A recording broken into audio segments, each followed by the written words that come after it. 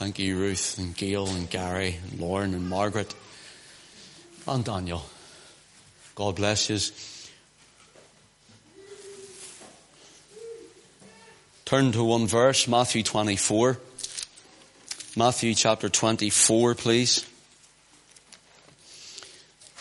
God's great and glorious gospel, part 2. We covered quite a bit of ground last week. We want to move on, but we'll try and give you a recap, a short recap of where we are before we move on. Matthew's Gospel 24 and verse 14. The Lord Jesus is the speaker, and he says, "And this gospel of the kingdom shall be preached in all the world for a witness unto all nations, and then shall the end come." Turn with me also to 1 Peter, please. 1 Peter and chapter 2. 1 Peter chapter 2 and a couple of verses here. Verse 9, verse 10.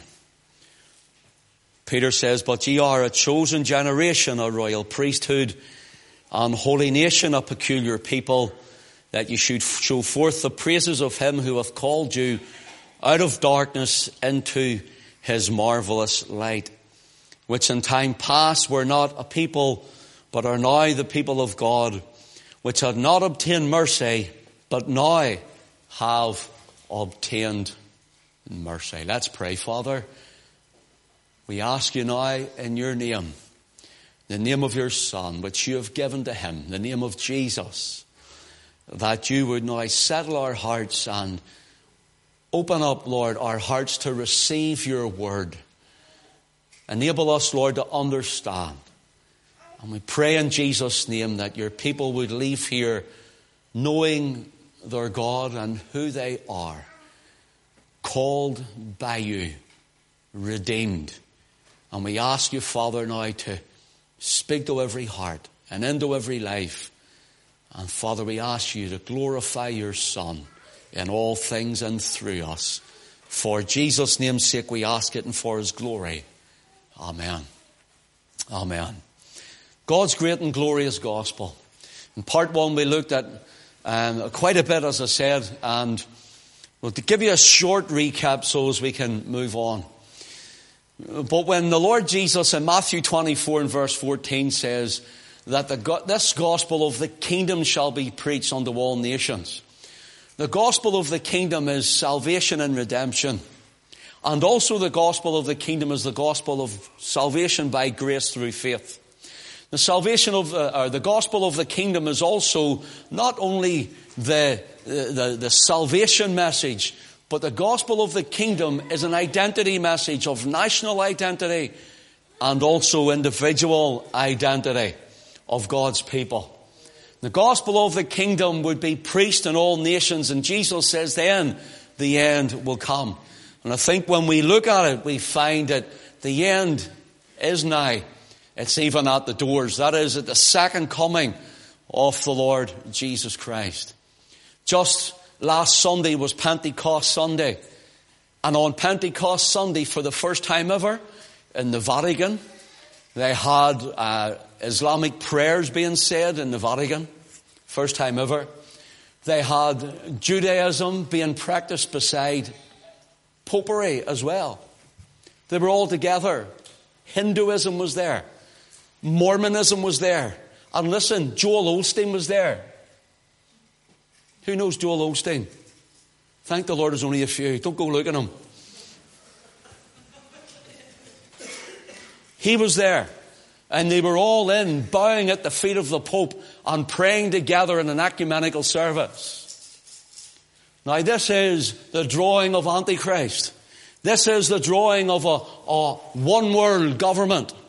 This is the drawing of different faiths together. And lo and behold, it happened to be on Pentecost Sunday, the day that is marked for the birth of the church as we know it. Not the church in the wilderness of Israel, but that which is carried on to the body of Christ that we have spoken of last week. Strange is it not that this is happening? We are living in the last of the last days, brothers and sisters. You're living in the last of the last days. And the church of Jesus Christ needs to be up and doing to see people reached with the gospel, to see people saved, to hear the gospel preached again, to see people prayed for, to see the Lord glorified in our nation. For this nation, and we showed you last week, this nation is a backslidden nation. Ephraim is a backslidden heifer, and this nation has slidden away from Almighty God. It's an apostate nation, and it's an apostate church. And this nation needs men and women to stand up again and to be counted for Christ. We looked last week and went through quite a bit at how Abraham had Isaac, Isaac had Jacob, Jacob became known as Israel, had 12 sons. One of the sons was called Judah. That's where we get the derivative name Jew from that one name, Judah. And we looked at that, and I can't go through it all, but in the 12 sons had 12 tribes. And after their bondage in Egypt and being brought out and into the promised land, and read about them in the desert and entering the promised land, and then the times of the judges when you had the like of Samson and others. And then they wanted a king, and they got Saul, but it wasn't the one that God had wanted for them, and he chose David. David had a son called Solomon. And Solomon had many wives, strange women they called them. And he had many wives, and it brought great sin into Israel. And God said he would separate the kingdom. And he said it was from him, because God had a great plan, and God had a great purpose for it. And it was that the gospel of the kingdom would go throughout the nations of the world, and that many would be brought in under the new covenant that would come, the everlasting covenant of blood, that is the death of the Lord Jesus Christ on Calvary's cross. God seen a way ahead in time. Ahijah the prophet catches Jeroboam, Solomon's servant, who was coming up through the ranks, and Ahijah the prophet takes his garment and rips it into 12 pieces and gives Jeroboam 10 pieces and says that God will rend the kingdom of Solomon, and he will give 10 pieces, one for every tribe, to Jeroboam. Jeroboam would receive 10 tribes and be the leader of the 10 tribes. 2 pieces of cloth are left from the garment, and those 2 pieces would represent 2 tribes given to the south, which would be Judah and Benjamin. You remember Benjamin? The Lord says he would give a tribe to be a light always before the house of David, which is from Judah. And he says he would give Benjamin a light to go before him. And Benjamin became known as the light-bearing tribe. And then whenever we see them in the land and they're separated into 2 kingdoms, Solomon's son Rehoboam is sitting in Jerusalem as the king. And in Samaria, in the northern 10-tribe kingdom, we find that the reign of kings like King Ahab with his wife Jezebel and many others were very wicked and very grossly immoral before the Lord. And the Lord sent Amos the prophet. And the Lord sent Elijah and Elisha. And the Lord sent prophets like that, Hosea, unto them to prophesy, telling them to turn from their ways, to turn from their sin. But they wouldn't, and they didn't. And God sent the Assyrians in 721 BC, who took them away captive. We find them in Halath and Habor, by the cities of the Medes and the Persians. And we lose them, as it were, in history. They never returned back again. 120 years or so later, we're told that southern kingdom of Judah and Benjamin, they're taken away into Babylon. And before they're taken away, we read Jeremiah. And when they're taken into Babylon, we read of Daniel and Shadrach and Meshach and Abednego. Read those 3 Hebrew boys in the fiery furnace. We read of Daniel in the lion's den. Then we start reading of Ezekiel in later years, starting to write to Israel wherever they were scattered and found, both near and far. We looked at Daniel, how Daniel prayed for the inhabitants of Jerusalem and for Judea or Judah, and for all Israel that are near and that are afar off, even as many as the Lord has cast out into all the countries of the world. We looked at this scattering and how they migrated through the Caucasus Mountains and over the Dariel Pass, as it's known, and they started going westward. And he came right over, although the countries are not the same then as they were today. It was more like a wilderness wasteland with more of a broad face area. And they came over where Saxony is today, in Germany, and up into Scandinavia. And some went down into south of Spain where Zaragoza is. And some came right over and into Ireland, and others came over and into Britain and into Scandinavia. They lost their names, and their names changed throughout time. Became known as Angles and Saxons and Jutes, became known as the Celts as well. And they all migrated over, and our forefathers are the self-same people. So the Lord had a remedy for salvation. And the Lord had a plan, and the Lord had a purpose. And the Lord said that he would scatter the house of Israel, which is the 10-tribe northern kingdom. And we looked at it last week in the book of Amos chapter 9. And in Amos chapter 9, the Lord said that he would scatter Israel as a grain that is scattered. And he said that he would gather them as though they were in a sieve. Let me just read this one verse from Amos chapter 9 and verse 9. For lo, I will command, and I will sift the house of Israel, listen, among the nations, like as a corn is sifted in a sieve. Yet shall not the least grain, notice the term, yet shall not the least grain fall upon the ground. In other words, he says, they may be lost to mankind, but they're never lost to me. They became gentilized and heathenized, and they became so spiritually adulterous that God had to take them out and scatter them. And they were throughout all of those nations. Now listen, last week we looked at how Peter writes in 1 Peter chapter 1 and verse 1. And James writes in James chapter 1 and verse 1 also. And he mentioned the stranger scattered, or James mentions the 12 tribes scattered abroad. Then we looked at how John 11, the Caiaphas, the high priest, talked about those who were scattered, those who were sent away in punishment. And that word simply gives the idea, listen to the term, of one picking up a handful of grain and throwing it in a certain direction. Let me say it again. One picking up a handful of grain and throwing it in a certain direction. And God said to Amos, who was of the southern kingdom of Judah, go up and prophesy against your brethren, the house of Israel, and tell their king in their wickedness, I will scatter them like corn is sifted in a sieve and scattered throughout the nations. And that's what the Lord did. That's what Peter writes about. That's what James writes about. And that's even what old Caiaphas, the old reprobate, that old high priest in Jerusalem, wrote about the scattering like corn has been scattered. Here's something else it means. It gives the idea to take a handful of corn or wheat and to throw it into the air.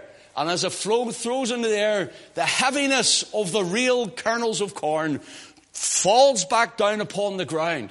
And when it falls back down upon the ground, as it's blowing through the wind, as it goes, the wind carries the chaff. It carries the dirt. It carries the rubbish. And then it is gathered together as pure corn into the garner. And that's the idea of the Lord scattering, sieving in a sieve, to gather again his people. And that's what the Lord has done throughout time. Now stay with me. That's been a lot for you to take in.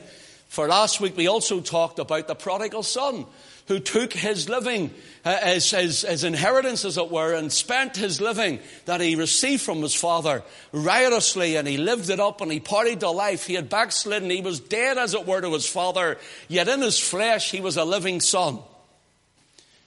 And we're told that younger son, the prodigal son if you want, is a type of the house of Israel, who was scattered and spent his inheritance, became a nothing and a no one in the land until he came to himself through the preaching of the gospel, and the Christian nations of the West have been founded upon that. Here's something I want to ask you. Why did the gospel go west and not east? Why did the gospel go west and not east? Why not China? Thomas for a while went to India, but there were part Hebrews in India under Keturah. Why did the gospel go west? Let me tell you why the gospel went west. One, because the Lord told Abraham, your seed shall spread first to the west. That's why. And then to the east, the north, and the south. He says it would spread west first. Paul went to preach to the east. And the Holy Ghost stops him and sends him to the west. And the Lord knew where they had went. And as the gospel went seeking them, people heard of the death of Christ, the burial of Christ, the resurrection of the Lord Jesus Christ. And they came to saving faith in the Lord Jesus Christ. A wonderful plan of redemption and salvation indeed. The prodigal son wasted his substance with riotous living. The word wasted is the exact same word which means he took his substance and he threw it up in the air as though it meant nothing to him, like a grain of wheat. It's the exact same Greek word. So Peter, he calls the strangers scattered abroad in 1 Peter chapter 1. And the word for strangers is parapidamos, and it means a sojourner in a strange place. Peter was saying, you are sojourners. You have left this place. You were scattered from this place. You were taken from this place. And you're a stranger in a strange place. Let's look at something for a moment. 1 Peter chapter 1 verse 9. But ye, he says, this is who he's speaking to. But ye are a chosen generation, a royal priesthood, an holy nation, a peculiar people. Notice it again. What are they? Chosen generation, a royal priesthood, an holy nation, and a peculiar people. 4 things of identification for those who have come to faith from this people. First of all, they were a chosen generation. The word here for chosen is electos. You are the elect people of God, he says. You are God's choice. You are God's election. You are those that God knew from before the foundation of the world and hath chosen you to be a people unto himself, he says. In fact, in 2 Peter, he writes to those of like precious faith. For Peter knew who he was in Christ. You are a chosen generation. The word generation is the word genos. And the word genos doesn't mean a period of time. For example, those who have lived in a certain period of time, then their fathers come and there's another generation and another. The word here for generation does not mean that. It means kindred, family, or stock. He says you are an elect stock. God knew you. God has chosen you. God has called you. And God has redeemed you. That's what he's saying. Secondly, he says you're a royal priesthood. The royal priesthood, the word royal here is the word basileos. The word basileos gives the idea of a king's palace or the king's court. Now try to get this if you can. He's saying you who have been called by this wonderful, glorious gospel. He says you who have come to faith in Christ. You who have been redeemed with precious blood. You are the royal palace of God in the earth. That's what he's saying to you and I this evening. You are the king's court. You're the one in whom the king lives, he says. You're the one who portrays all that the king is. You are the king's court. You are the king's palace. You are the king's sons and daughters. That's the idea of basileos. Let me show you another one for this word, which means royal. Turn with me to Romans, please. A wee bit of a Bible study for you. Romans chapter 5. The book of Romans chapter 5. I want to show this word to you for a moment, just to try and strengthen this word in your mind and in your heart. Romans chapter 5, verse 17 says, for by one man's offense death reigned by one, much more they which received abundance of grace and of the gift of righteousness shall reign in life by one, Jesus Christ. Now let your eye just run on down to the very last verse, 21. That as sin hath reigned unto death, so might grace reign through righteousness unto eternal life by Jesus Christ our Lord. See the word there in verse 17, for by one man's offense death reigned by one. And see the word there in verse 21 again. It says, talks of the righteous reign of Christ in verse 17. Then verse 21, sin hath reigned unto death. Even so might grace reign through righteousness unto eternal life by Jesus Christ our Lord. The word there for reign is the word basilio. And it gives the idea, it personifies sin. It personifies death itself, as though death is a monarch, as though death is a king, as though death is a royal, as though death is a person, as though sin is a monarch, a royal, and a king. And he says, because of Adam being the federal head of Adamkind, because he sinned and fell, he says, death now reigns like a monarch in every single one of us. And sin has come into our lives. And sin reigns like a monarch over our life and brings us to the grave and keeps us in separation between you and your God. That's the idea of it. But because Christ has come, we're told in verse 17, much more, notice not the same, much more, they which receive abundance of grace. Notice the words, mark it down. Get it into your spirit. They which receive abundance of grace and of the gift of righteousness. Not self-righteousness, not works of righteousness, but the gift of righteousness shall reign by one, Jesus Christ. The abundance of God's grace in the calling of his scattered wheat or seed in the earth. The abundance of the glorious gospel of saving grace came to our ears and we heard, and now Christ reigns in our hearts and he reigns in our life, and Christ is coming to rule and to reign over all the earth. He has conquered sin and death. He has conquered the grave for us. And so no longer is death a monarch.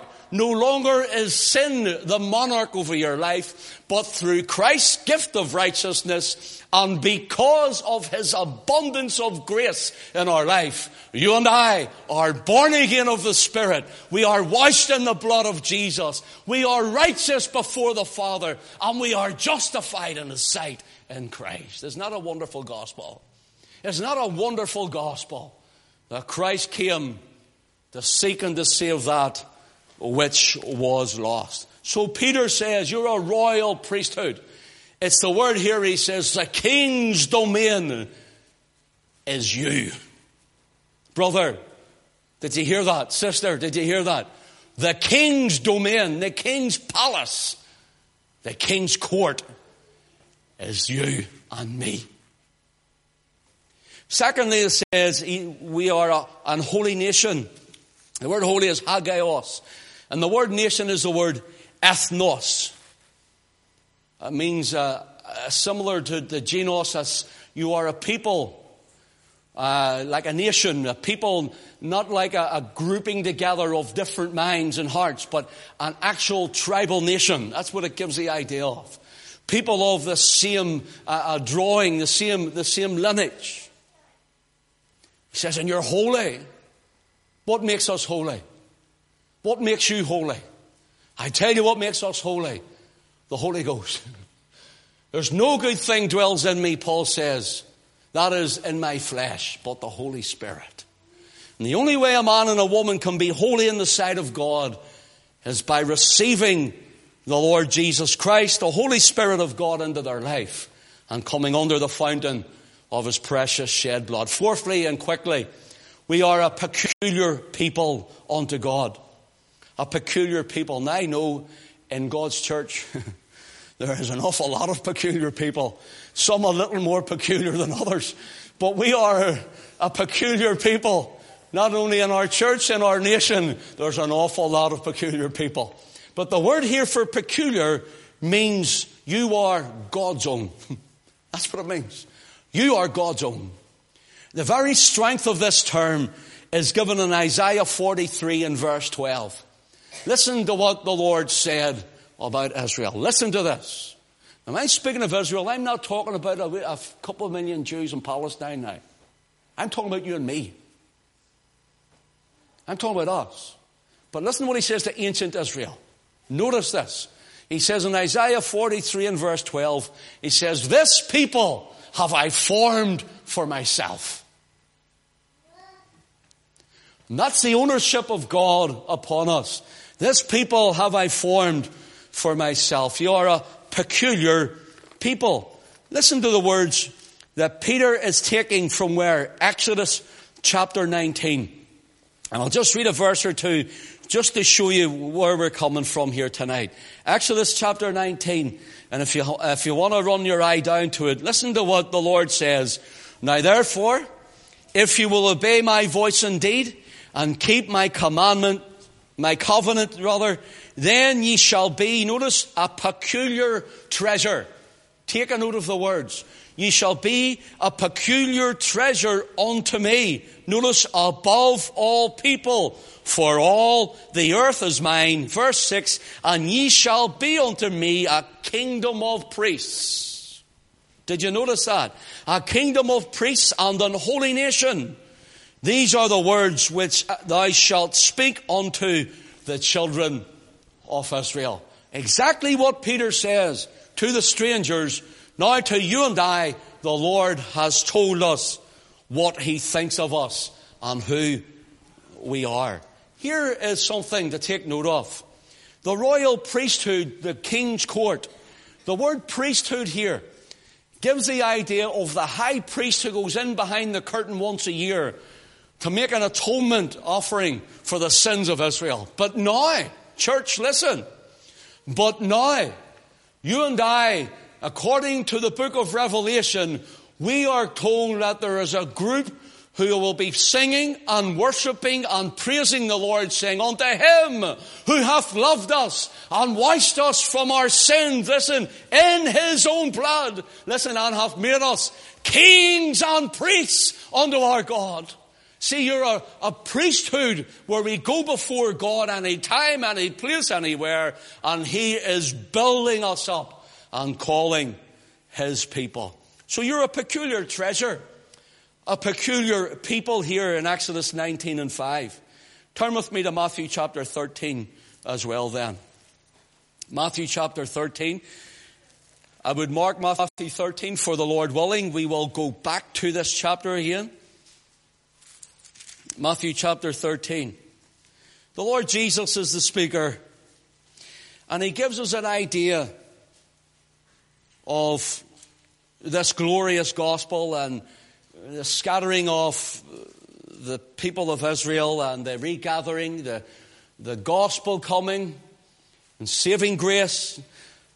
Matthew 13 and verse 44, please. Listen to what Jesus says. "And again, the kingdom of heaven is like unto," notice, "a treasure."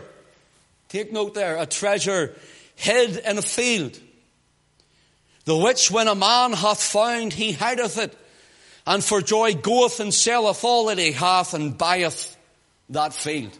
What is the treasure? Exodus 19 tells us Israel is the treasure.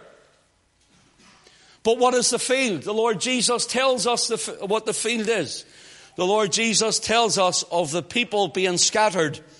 If you let your eye run up, the verse 38, we'll come back to this in a moment, but look at verse 38. The Lord Jesus telling of the parable of the seed being sown.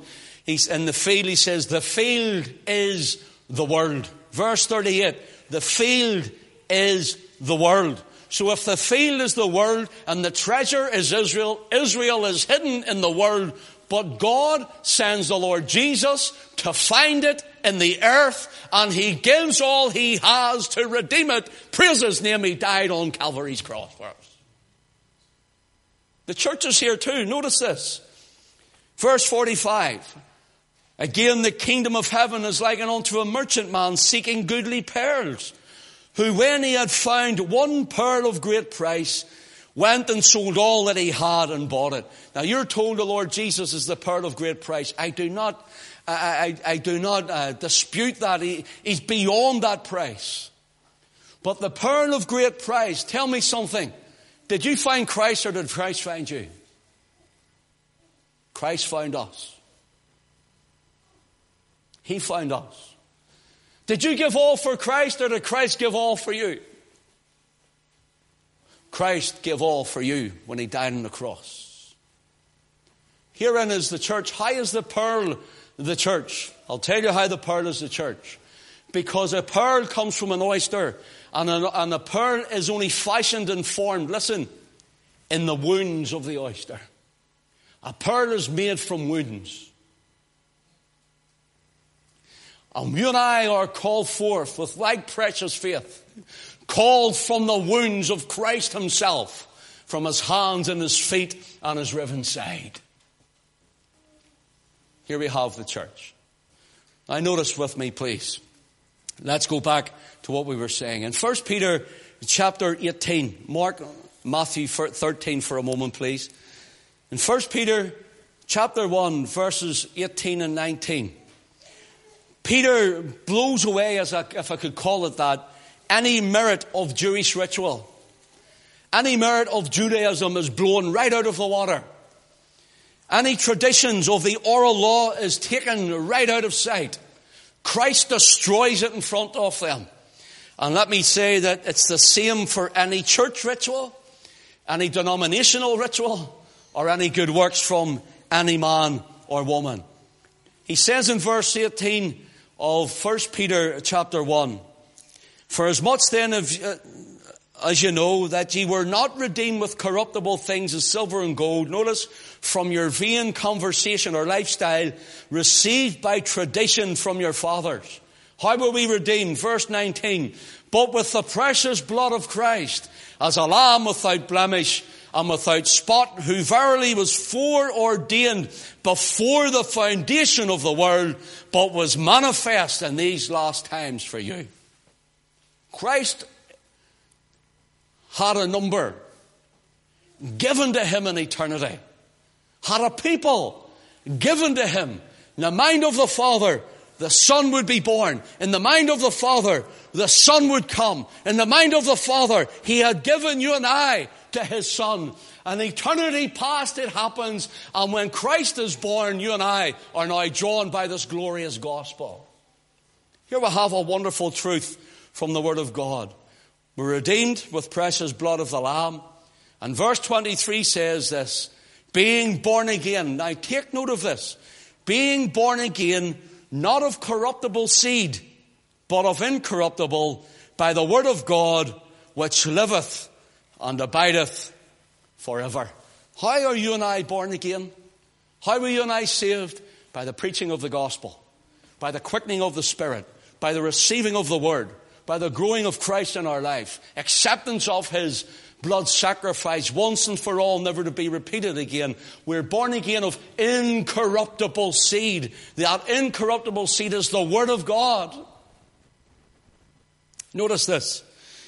Israel are scattered now, coming through the nations of the West, or through the West, forming nations in the West. And the Lord knew exactly where every one of us would be. And he says in the prophet Jeremiah chapter 16 and verse 16. Notice this. He says, behold, I will send for many fishers. Take note of that. I will send for many fishers, saith the Lord, and they shall fish for them. And after will I send hunters, and they shall hunt them from every mountain and from every hill and out of the holes of the rocks. That's where they had to hunt me from, the hole of the rock. They had to hunt me from a pit. They had to hunt me from a life of despair. The Lord says, I'll send fishers and I'll send hunters after them. And the early apostles, when the Holy Ghost came in the day of Pentecost, were sent forth and they arrived on these shores and they preached the gospel to us. And many were converted to Christ. The Lord has sent out fishers. He sent out hunters. Hunters over land, fishers over sea, to seek them out. Now listen, when Jesus came to the shores of Galilee and found Peter and Andrew and James and John, What were the words that he shouted to them? Follow me, and I will make you to become fishers of men. He was fulfilling Jeremiah 16:16. I will send fishers after them. Powerful, isn't it? Absolutely powerful. We told you Benjamin, where most of the 12 apostles were of Benjamin, at least 10 that we're nearly sure of. One may have been Levi, which was Matthew, and old Judas the blackguard, the old betrayer, was of Juri himself, at the most a Judahite. And we're told that those people, Paul the apostle, he says he's of the tribe of Benjamin. Remember that light-bearing tribe? And they came holding forth the word of life. It says they preached Christ unto them, and Christ unto them. They preached Jesus. Who is Jesus? Jesus is Almighty God. The God of Abraham and the God of Isaac. And he's the God of Jacob. And he was the God and Father of our Lord Jesus Christ. He is Almighty God in flesh. They preached his death, burial, and resurrection. And people were hearing of this marvelous Christ. In the book of Hosea, Hosea is a type of Yahweh or Jehovah. And he marries a woman. He's sent to marry a woman called Gomer. And it's a tale or a story from the house of Israel before their captivity. And the Lord says, Hosea, I want you to go and marry a woman of whoredoms. I'm not talking about the heathen round about you now, Hosea. I'm not talking about the Assyrian or the Syrian, or I'm not talking about the Hittite. I'm not talking about the Midianites. He says, I'm telling you, not even the Egyptians. Go to the house of Israel, for gross is their sin and their idolatry. And take a woman, he says, and marry her. And she is like unto the house of Israel. And Hosea is like unto Jehovah or Yahweh. And he marries her, and the woman becomes unfaithful to him. She has other partners and other husbands. And the Lord says that Hosea could send her away. And Hosea sends her away. And then the Lord says, go and seek her out and to lure her back to your bosom. And here shows Jehovah. He goes out and he seeks out his wife. He seeks out his bride. He seeks her out and he allures her. And it's the same with the scattering of the house of Israel. The Lord says, I am like Hosea, the faithful husband. I am like Hosea, and she is like unfaithful 10-tribe northern Israel. He says, now you've been sent out, but I will seek you out and I will bring you in again. That's what this story's about. He says, you're not my people. We want to show you something for a moment. Listen to what he says in Hosea chapter. And tell you what, let's turn to it briefly if you can with me for a moment. Turn to the little book of Hosea. The book of Hosea, please. And let your eye run down just to, this could take all night, but we'll not do that. Hosea, the Lord says in chapter 2, verse 1, say ye unto your brethren, notice, Ami, and say to your sisters, Ruhamah, plead with your mother, plead, for she is not my wife, neither am I her husband. Let her therefore put away her whoredoms out of her sight, and her adulteries from between her breasts, lest I strip her naked and set her as in the day that she was born, and make her as a wilderness, and set her like a dry land, and slay her with thirst. Notice, and I will, notice now, take note, mark it down, and I will not have mercy upon her children. Notice that, for they be the children of whoredoms, For her mother hath played the harlot, and she hath conceived him and hath done shamefully. For she said, I will go after my lovers that give me my bread and my water and my wool and my flax, mine oil and my drink. Therefore, behold, I will hedge up thy ways with thorns, and will make a wall that she shall not find her paths. Here the Lord is saying, Israel will be scattered. They'll lose their identity. They'll not know who they are. They'll become Gentiles. They'll become heathen. Everybody will be looking for them. But I alone will know them. I'll hedge up her ways. I'll distract her from her past, and she'll not know who she is. But God says, but I know who they are. I will send fishers and hunters. Chapter 2, verse 14, for time's sake. Therefore, behold, I will allure her and bring her into the wilderness and speak comfortably unto her. That's Jehovah saying that to the scattered house of Israel. Therefore, I will allure her and bring her into the wilderness, and I will speak comfortably unto her. Notice where she is in the wilderness. When you go into the book of Revelation, it starts talking about the woman clothed with the sun at her head and the moon at her feet, and Rome tries to take it. It's the Church of Rome, and the Protestant church say, well, this maybe be the church. This is the woman in the wilderness here that's speaking of. This is Israel. Whereas the wilderness, it was the West. It was what was known as the wilderness of what we would have Europe today. And the Lord says that he would, notice, I will allure her and will bring her into the wilderness, notice, and speak comfortably unto her. See the word here for comfortably? It's the word live. That's where you get the word heart. Your heart. It's the Hebrew word is live, and it means I will speak to the inner man, the inner woman. I will speak to the mind, to the heart. I will speak to their inward parts. I will speak to their soul. I will speak to their conscience. I will speak to their understanding. I will speak to their seat of appetites, their emotions, their passions, and I'll speak to all their thinking. And that's what Jehovah says. I will speak to her and tell her that I love her and show her that I love her. And I will speak. And how did he speak? It was the gospel. Christ died for our sins according to the gospel. It's alluring our minds. It's drawing our hearts. It's what reached us, and it came right across into the British Isles, and it goes right around the world.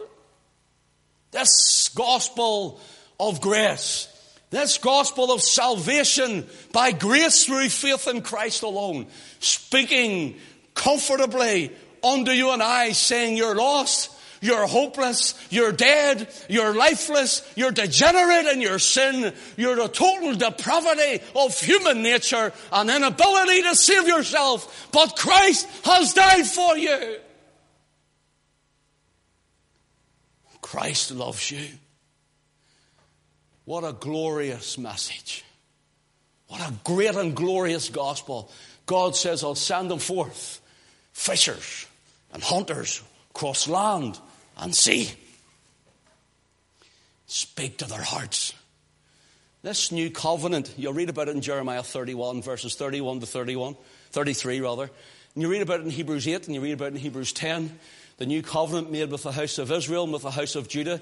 And all those who will come under that covenant is the covenant of the blood of the Lord Jesus Christ. And that's the covenant that's written in our hearts. He says, I will walk in them. I will be their God, and they will be my people. This is this glorious gospel we have this evening. This is this wonderful truth of God. And Britain has thrown out the things of God. Notice this. Let me try and round this up. We'll have to do a third evening on this. There's just so much. Let me try and round this up for you. Go with me again to Matthew 13, please. Matthew 13. I know there's a lot in that. I can see it all. I know it all off by heart. I can see it. My heart rejoices in it because I can see God's great masterpiece and his master plan. And it's hard to get into your spirit sometimes, but if you can catch this, you say, wow, what a mighty God we serve. A wonderful Savior. Go to Matthew's Gospel, chapter 13 again, please. Now, I will not read this for time's sake, but in Matthew chapter 13, let your eye run down to verse 3. And he spake many things, that is the Lord Jesus, unto them in parables, saying, Behold, a sower went forth to sow. And when he sowed, some seeds fell by the wayside, and the fowls came and devoured them up. And some fell upon stony places. Now let your eye run down to verse 7. Some fell among thorns. Verse 8, but other fell in good ground. Now notice he's sowing seed. Verse 18, it says, Hear therefore the parable of the sower. So the Lord is explaining this parable. When anyone heareth the word of the kingdom and understandeth it not, then cometh the wicked one and catcheth away that which is sown in his heart. See, God speaks to the heart. That is he which received seed by the wayside. But he that received the seed into the stony place is the same as he that heareth the word, and anon with joy receiveth it. Yet hath he not root in himself, but dureth for a while. For when tribulation or persecution ariseth, because of the word, by and by he is offended. He also that received the seed among the thorns is he that heareth the word, and the cares of this world and the deceitfulness of riches choke the word, and he becometh unfruitful. But he that received the seed into the good ground is he that heareth the word and understandeth it, which also beareth fruit, bringeth forth some 100-fold, some 60, and some 30. The Lord's saying it's into the heart falls the seed. What is the seed? Well, the seed is the word of God. And the word of God falling in, the Lord says, I will speak comfortably with the gospel. I will send it forth and they will receive it into their hearts. And of course, we will bear fruit for that. Then again, the Lord gives us another parable about a man in verse 24. Put forth another parable and saying, the kingdom of heaven is likened unto a man which sowed good seed in his field. But while man slept, his enemy came and sowed tares among the wheat and went his way. Now let your eye run down. Let your eye run right down to verse 33. Another parable spake he unto them. The kingdom of heaven is like unto leaven, which a woman took and hid 3 measures of meal till the whole was leavened. Leaven is usually spoken of false doctrine, but here it gives the idea of a woman putting leaven in a bread and it just going right through it. And this is again the kingdom of God starting to spread with the word of God and the children of God. And the whole nations will hear before his return. Let your eye run down again. Verse 37. And he answered and said unto them, He that soweth the good seed is the Son of Man. In other words, he's speaking of himself, the Lord Jesus. The field is the world.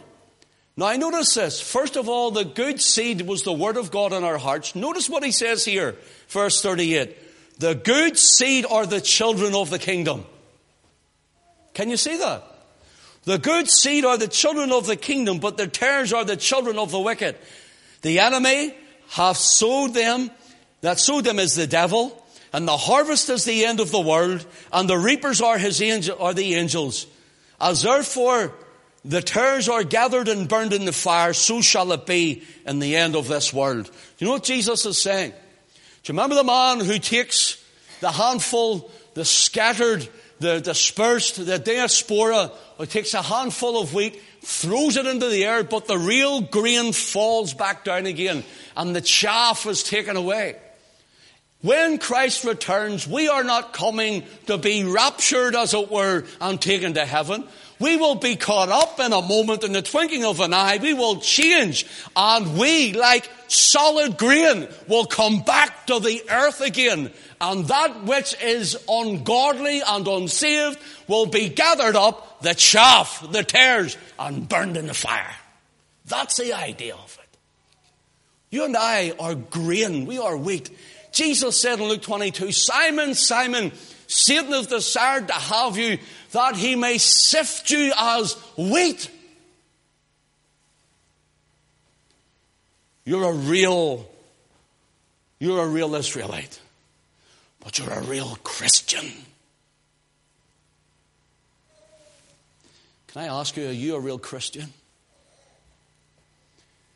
Are you a real Christian? Here's where we finish.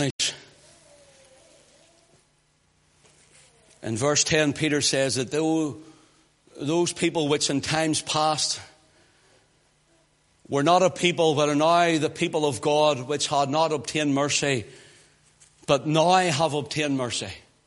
Remember in Hosea, the Lord says, you're not my people, you'll not obtain mercy. He says, but now you've obtained mercy. Notice Hosea chapter 1 verse 10. Yet the numbering of the children of Israel shall be as the sand of the sea, which cannot be measured nor numbered. And it shall come to pass that in the name of the place where it was said unto them, ye are not my people, there it shall be said unto them, ye are, listen, the sons of the living God. My brothers and sisters, stay with me for 2 moments. I know this has been long tonight. Stay with me. He says, those who are saying, you're not my people, it'll come a time that the same people, obviously it's generations later, that will say unto them in the same place, you're the sons of the living God. John chapter 1 and verse 12. But as many as received him, that is Christ, it says, to them give he the power to become the sons of God. There's so much more. I'll have to do a third night. I'll start there, God willing. To them give he power to become the sons of God. Thank God for his alluring, for his drawing of his Spirit. Thank God for his comfortable words. Thank God for speaking to our hearts. Thank the Lord for the precious blood. Thank the Lord for the incorruptible seed, which is the Word of God that came to us. Thank the Lord that we're born again. Thank the Lord that we know him tonight, that he's our Savior. Thank the Lord that there was no mercy, now we'll find mercy. Thank the Lord that Christ has died for us and shed his most precious blood to redeem us. Thank the Lord tonight, brothers and sisters, and we'll praise him, and we'll worship him, and we'll sing his praises, and let Donna Cloney know that Christ is Lord indeed. Then you are the sons of the living God, and you're the daughters of the living God. You're redeemed with precious blood. Praise the name of Jesus. Will anybody say amen to that? I've preached my heart out to you. Would you say amen? Praise the Lord. Gary, would you lead us and we'll go home. Blessed be his holy name then.